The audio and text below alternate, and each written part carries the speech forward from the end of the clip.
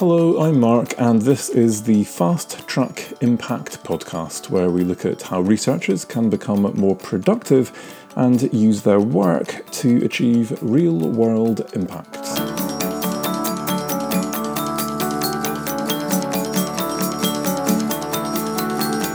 In today's podcast, I'm going to be suggesting 3 ways in which you can really fundamentally motivate yourself to achieve impacts from your research.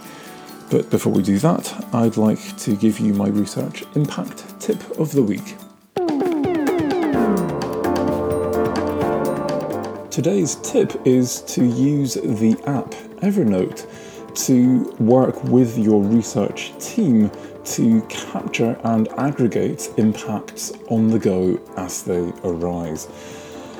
Now, this is a tip that I've got from an organisation called Research to Action. On Twitter, they are Research number 2 Action, and their website is researchtoaction.org. Well worth checking them out. I think what is really useful about this as a tip is how easy it is to use the app Evernote and how many of us have got it. But even if you don't have the app, it's incredibly easy for other people to still use this as a tool, as part of your team, to add into whatever impacts you're trying to collect about your research as you go. Now, there are quite a lot of cool functions that this particular app has, which is I think why it has now become quite so commonly used. One of these is that you can capture an email and forward that to one of your notebooks in Evernote. So I have lots of different themed notebooks, work notebooks, personal notebooks. So you can organise your notes in these kinds of ways. I also now have an impact notebook in my Evernote. And so this means now that when an email comes through, which is, say, inviting me to something or telling me about something where someone's noticed an impact that has occurred linked to my research, without ever having to even leave my email program, I simply forward that to my Evernote email address. So I've gone to my settings and I can see everyone who has this app has their own unique Evernote email address, and I've just saved that as Evernote in my contacts. So I just type in the word Evernote and it then forwards to my app. And this now means that whenever I've got an email that I want to capture and make sure I don't lose, just in case I do have some kind of email meltdown and lose everything, I know that these are now backed up and stored in a very relevant place that I can look in later in Evernote. Now, what I'm doing is I'm adding at the end of the subject line the @ sign and then impact, which is the name of the notebook that I've got it in, so it doesn't just go into the default notebook that I use. And I'm also then adding a tag, so I'm working on 3 different impact case studies at the moment. So in this case, this evening I've just added a couple of emails and put the tag UNCCD after the UN convention I'm working on for that particular impact. And I've also just been clipping some websites, so you can download an extension to most common browsers that enables you to just click a button and it then captures whatever web page you are on. Either it's the web page or a screenshot of it. You can again add tags to it. You can send it to the relevant notebook, in this case my impact notebook. You can add annotations to that as well. In addition to this, the emails that get sent, if they have attachments, PDFs, Word files, for example, they go into the note as well, and you can then search them. If you want, you can then annotate those PDFs and Word files as well. And if you have photographs, videos of events, for example, as you're capturing them, you can just instantly upload them to your Evernote and put it into the relevant notebook, so that's captured along with the rest of your impact. Now, the great thing about this is that it's not just for people who have this app and who already can use this. A lot of these functions are on the premium version of this, which I think costs £34.99 per year. If you don't have the premium version, or if you don't have it at all, then you can still send stuff to one person in your project who has this. So if you've got one person who's got that program and they've got a notebook, which they've in this case called Impact, then anyone in your team now can email to your Evernote email address whatever stuff they might have, whether it's photos, videos, other emails, documents that they want to capture for posterity as part of your project's Impact. And they can add the same instructions at Impact and any hashtags that you've decided to use, so that you can easily search through for the impacts for your particular project. And they just instantly then appear as and when people send that stuff in the relevant notebook on Evernote. Finally, one of the most powerful things about this, I think, is the fact that as a team you can now share this notebook. It isn't just on your computer, so anyone else who's got Evernote can now access that. They can share it, and it can now sit in their Evernote on their phone, on their computer, or whatever device they're using to use the app. And they can add things to it using the app interface if they want. But you can also now have team discussions next to that notebook alongside the things that you're capturing if you want. So a fairly easy to use, for most of us, quite a familiar kind of interface, kind of way that you can now collaboratively get people to input stuff to a single place where you can all access this stuff that's in theory backed up on a cloud somewhere. Here's hoping Evernote doesn't crash, but you never know. And for me, a fantastic way of really making sure that you all keep on top of capturing impacts as they occur. So my tip this week, use Evernote to capture your impacts on the go collaboratively.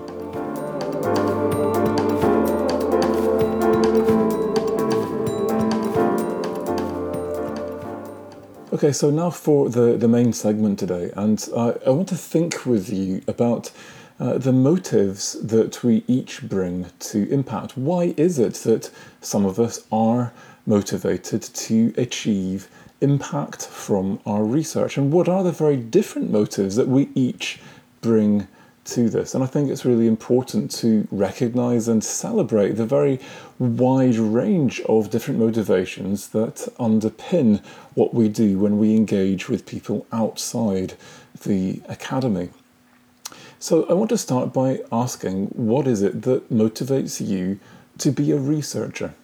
Forget for the moment about what might motivate you to engage with things that generate impact. But what is it that motivates you to be a researcher? Why do you do the job that you do? What gets you out of bed in the morning? What stirs you up, lights your fire? What is it that really gets you passionate and makes you feel at the end of the day like you did something that was really worthwhile?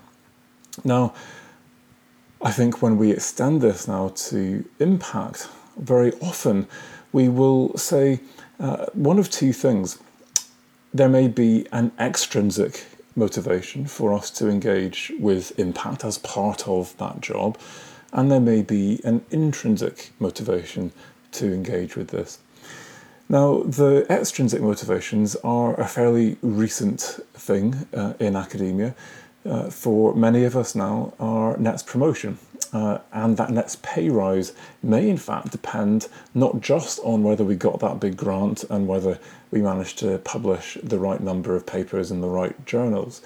Increasingly, it's about whether we actually achieved impact to a particular level, and these things are being counted and do count when it comes to promotions. What I want to focus on, though, is the intrinsic motivations for impact that perhaps might connect with that thought process as we try and get out of bed in the morning, as we walk home from work and get that sense of a warm glow of satisfaction that we did something worthwhile. And I'm going to suggest that there are three common motivations that researchers have for engaging in impact intrinsically. And the first of these is that many of us figure that we just want to give something back. We want to make the world a better place. We want to do something that will make people feel better or be better, or will bring healing or reconciliation, or avoid bad things from happening in the world. And very often it's a very small thing. For most of us, we're working in quite narrow fields. We can't change the world in that kind of big, dramatic way. It's usually a step-by-step thing. It's a particular group of people, particular issue that we can make our mark on, that we can really help to solve or to bring some good to. Now, the second of these motives is perhaps less obvious, that we would be doing impact for this reason, but I think for many of us this motive is there, whether we admit it or like to admit it or not. And it's this desire to be known, to be recognised, and to leave a legacy, some kind of mark on the world that said, I was here, I did something that was worthwhile. And ultimately this is an egotistical motive, this desire to be known as an expert, to be recognised as someone who is doing something of meaning and that is worthwhile and is valued by the world.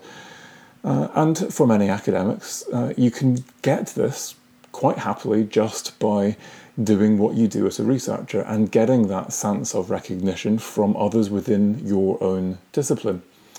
But what many people tell me is that they experience this even more powerfully when they extend their work and start to go beyond the academy. Now, this may be that you're getting media coverage. Now you are being recognised by the general public. It may be now that you have a name which is being recognised. It may be that because of that exposure that your work is having now, that you're getting invited to do keynote talks at conferences, that you're getting invited to go on to committees and explain things to government and advise important and powerful people now related to your research. If that is fundamentally what is something that drives you, that gets you out of bed, that gives you that sense of satisfaction, that you are recognised, that you are valued, then perhaps engaging with impact might enhance that motivation. Finally, I think for me, one of the most common reasons that I hear for researchers to become researchers is an innate sense of curiosity. A sense of wonderment about the world, trying to understand why it is that things happen the way they do, why people are the way they are, how it is that things work. And I think that impact can engage with that motive as well. In my experience, people who are motivated by curiosity, when they become curious about the impact that they can have, they discover that actually by working with people outside the academy, very often they can actually do more and better research, which enables them to ask more powerful research questions. They can get bigger sample sizes, they get more funding, whatever.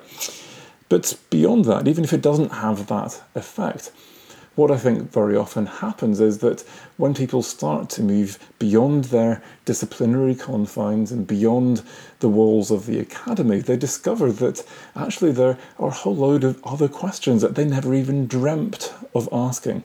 And now, as a result of those engagements outside the academy, they are asking even more fascinating questions that enthrall them even more than they ever imagined was possible when they first went into research. Now, these intrinsic motives that I've discussed, whether it's making the world a better place, being known and leaving a legacy, or that sense of innate curiosity, I think range along a continuum from being more altruistic to more egotistical. Now, I think the reality is that many of us would say that, well, it's not just one of those motives. Maybe it's two, or perhaps it's all three of those motives that actually get me out of bed, or on any single day I might get that warm glow of satisfaction from any one of those different motives.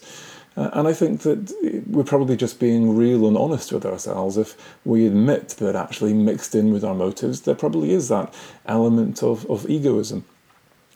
I think that by making that explicit, though, it's really important, because when we become aware that we are primarily acting out of an egotistical motivation, it's worth just setting up a few warning flags in our mind, a few little alarm bells that say, well, hold on a minute, when I'm engaging with impact for these motives, is there a danger that actually I'm using stakeholders, I'm using the public, I'm using this impact agenda for something which is only going to achieve good for me, and that will actually, in the long run, be negative or have some kind of unintended consequence for the people that I'm working with.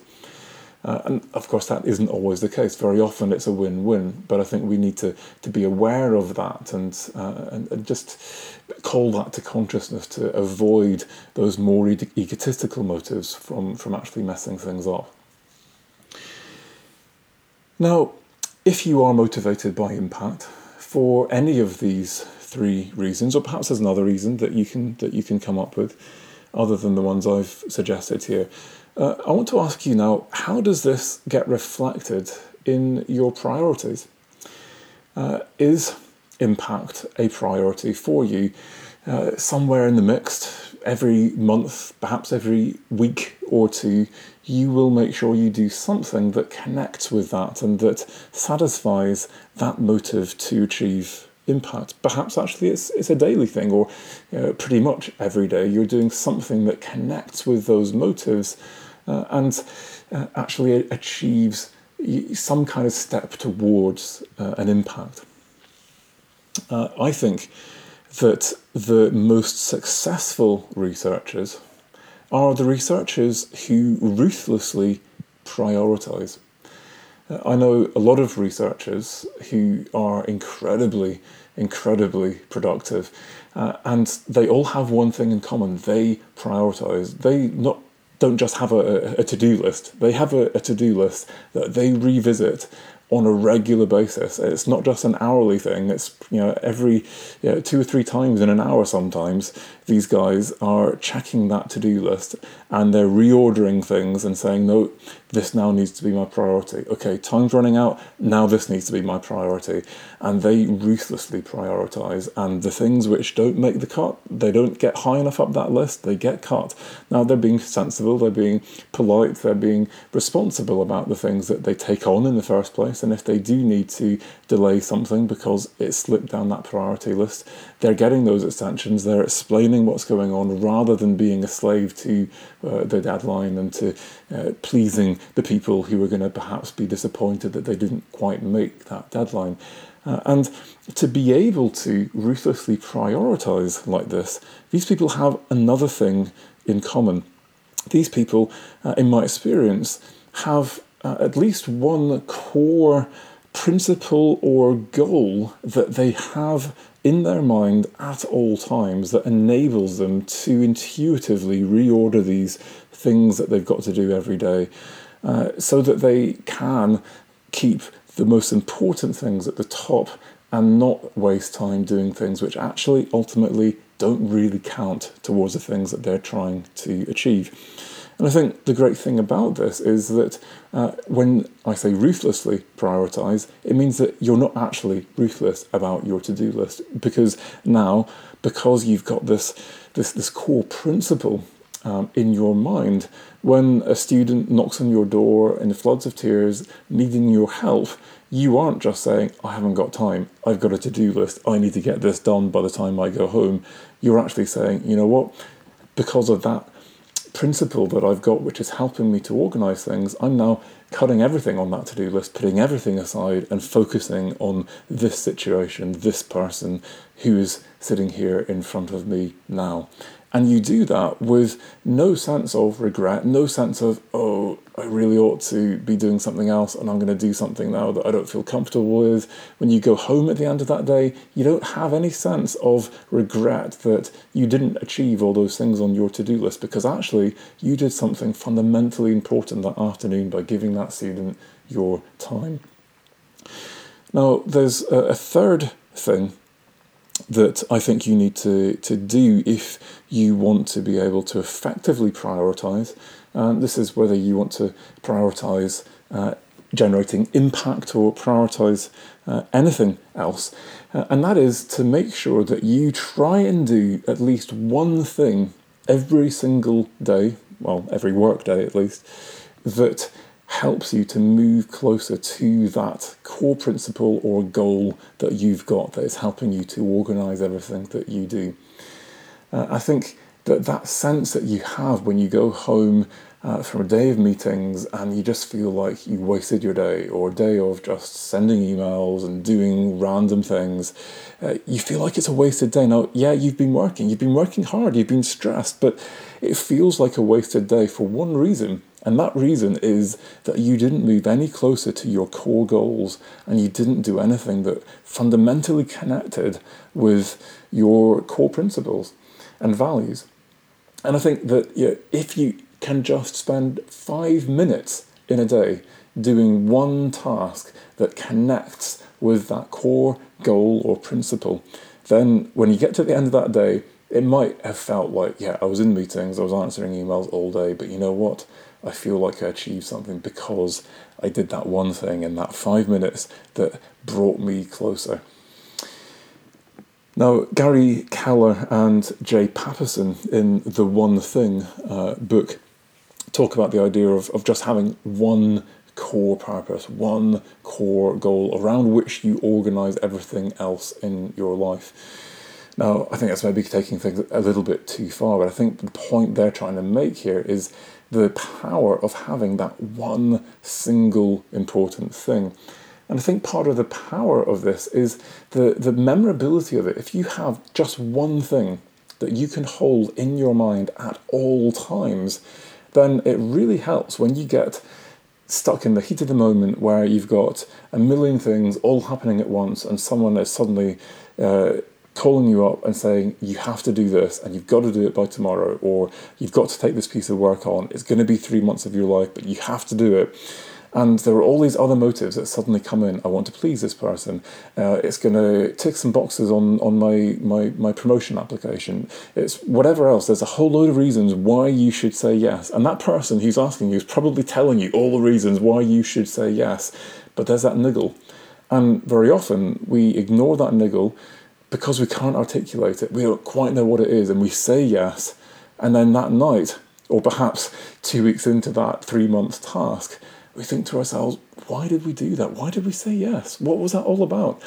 And we regret it and we want to get out of it, but by then it's too late. And we end up wasting time and feeling really unmotivated.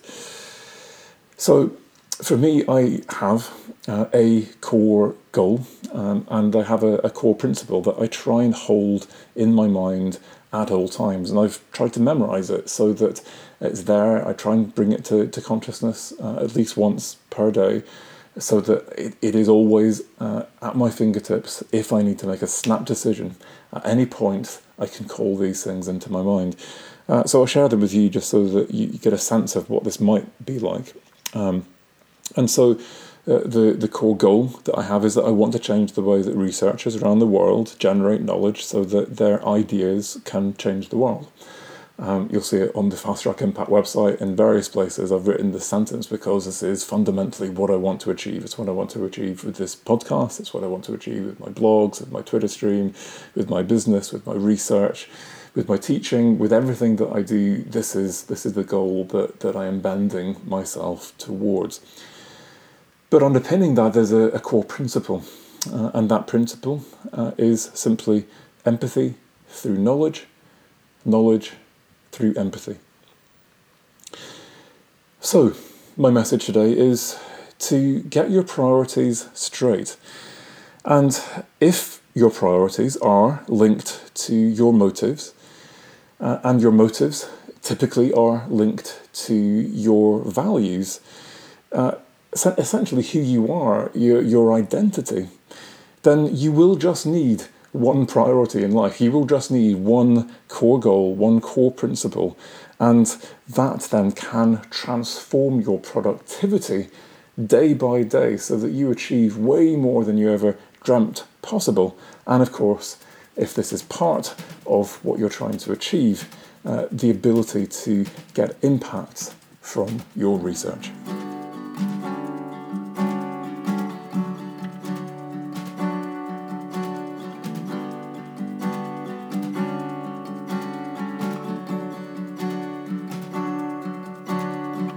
So every week I like to give you some kind of task or activity that can help you to work through the main segment and apply this in your day-to-day life before you come to next week's podcast. And this week I'd like to ask you to draw for me a pie chart. So get a piece of paper, draw a big circle on it, dot in the middle.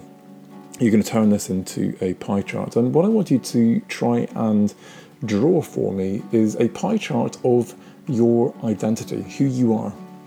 And I want you to try and divide up the segments and make their size proportional to how important each of these different aspects of your identity is to you.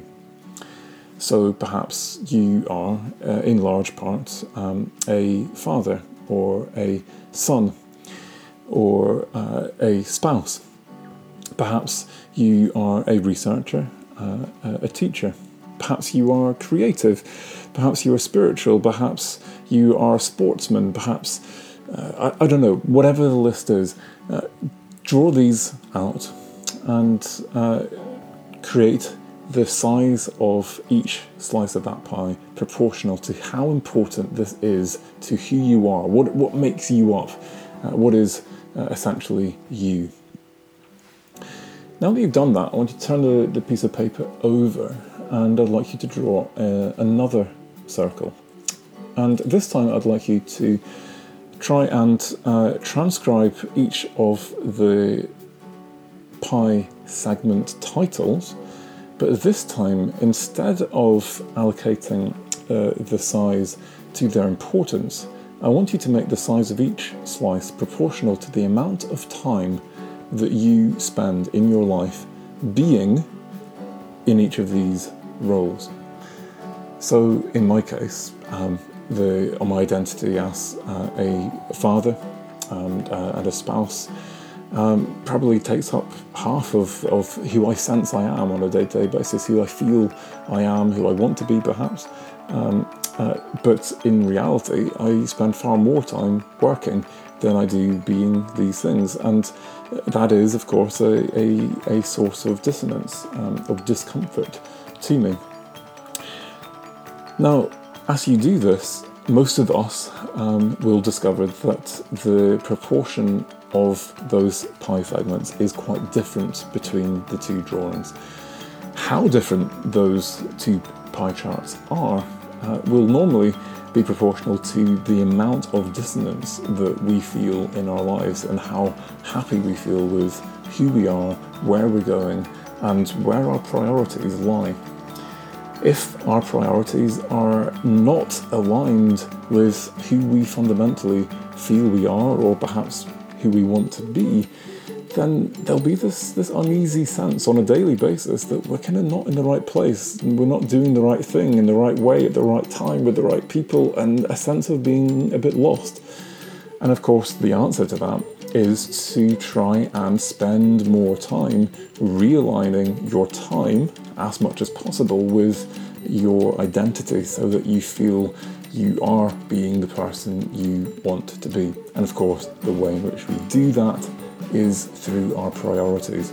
And so essentially this is a task about trying to connect your day-to-day, week-to-week, month-to-month priorities and those to-do lists that you've got, those items on your to-do list, with those much more fundamental things about who we are and our values, and hence our motives.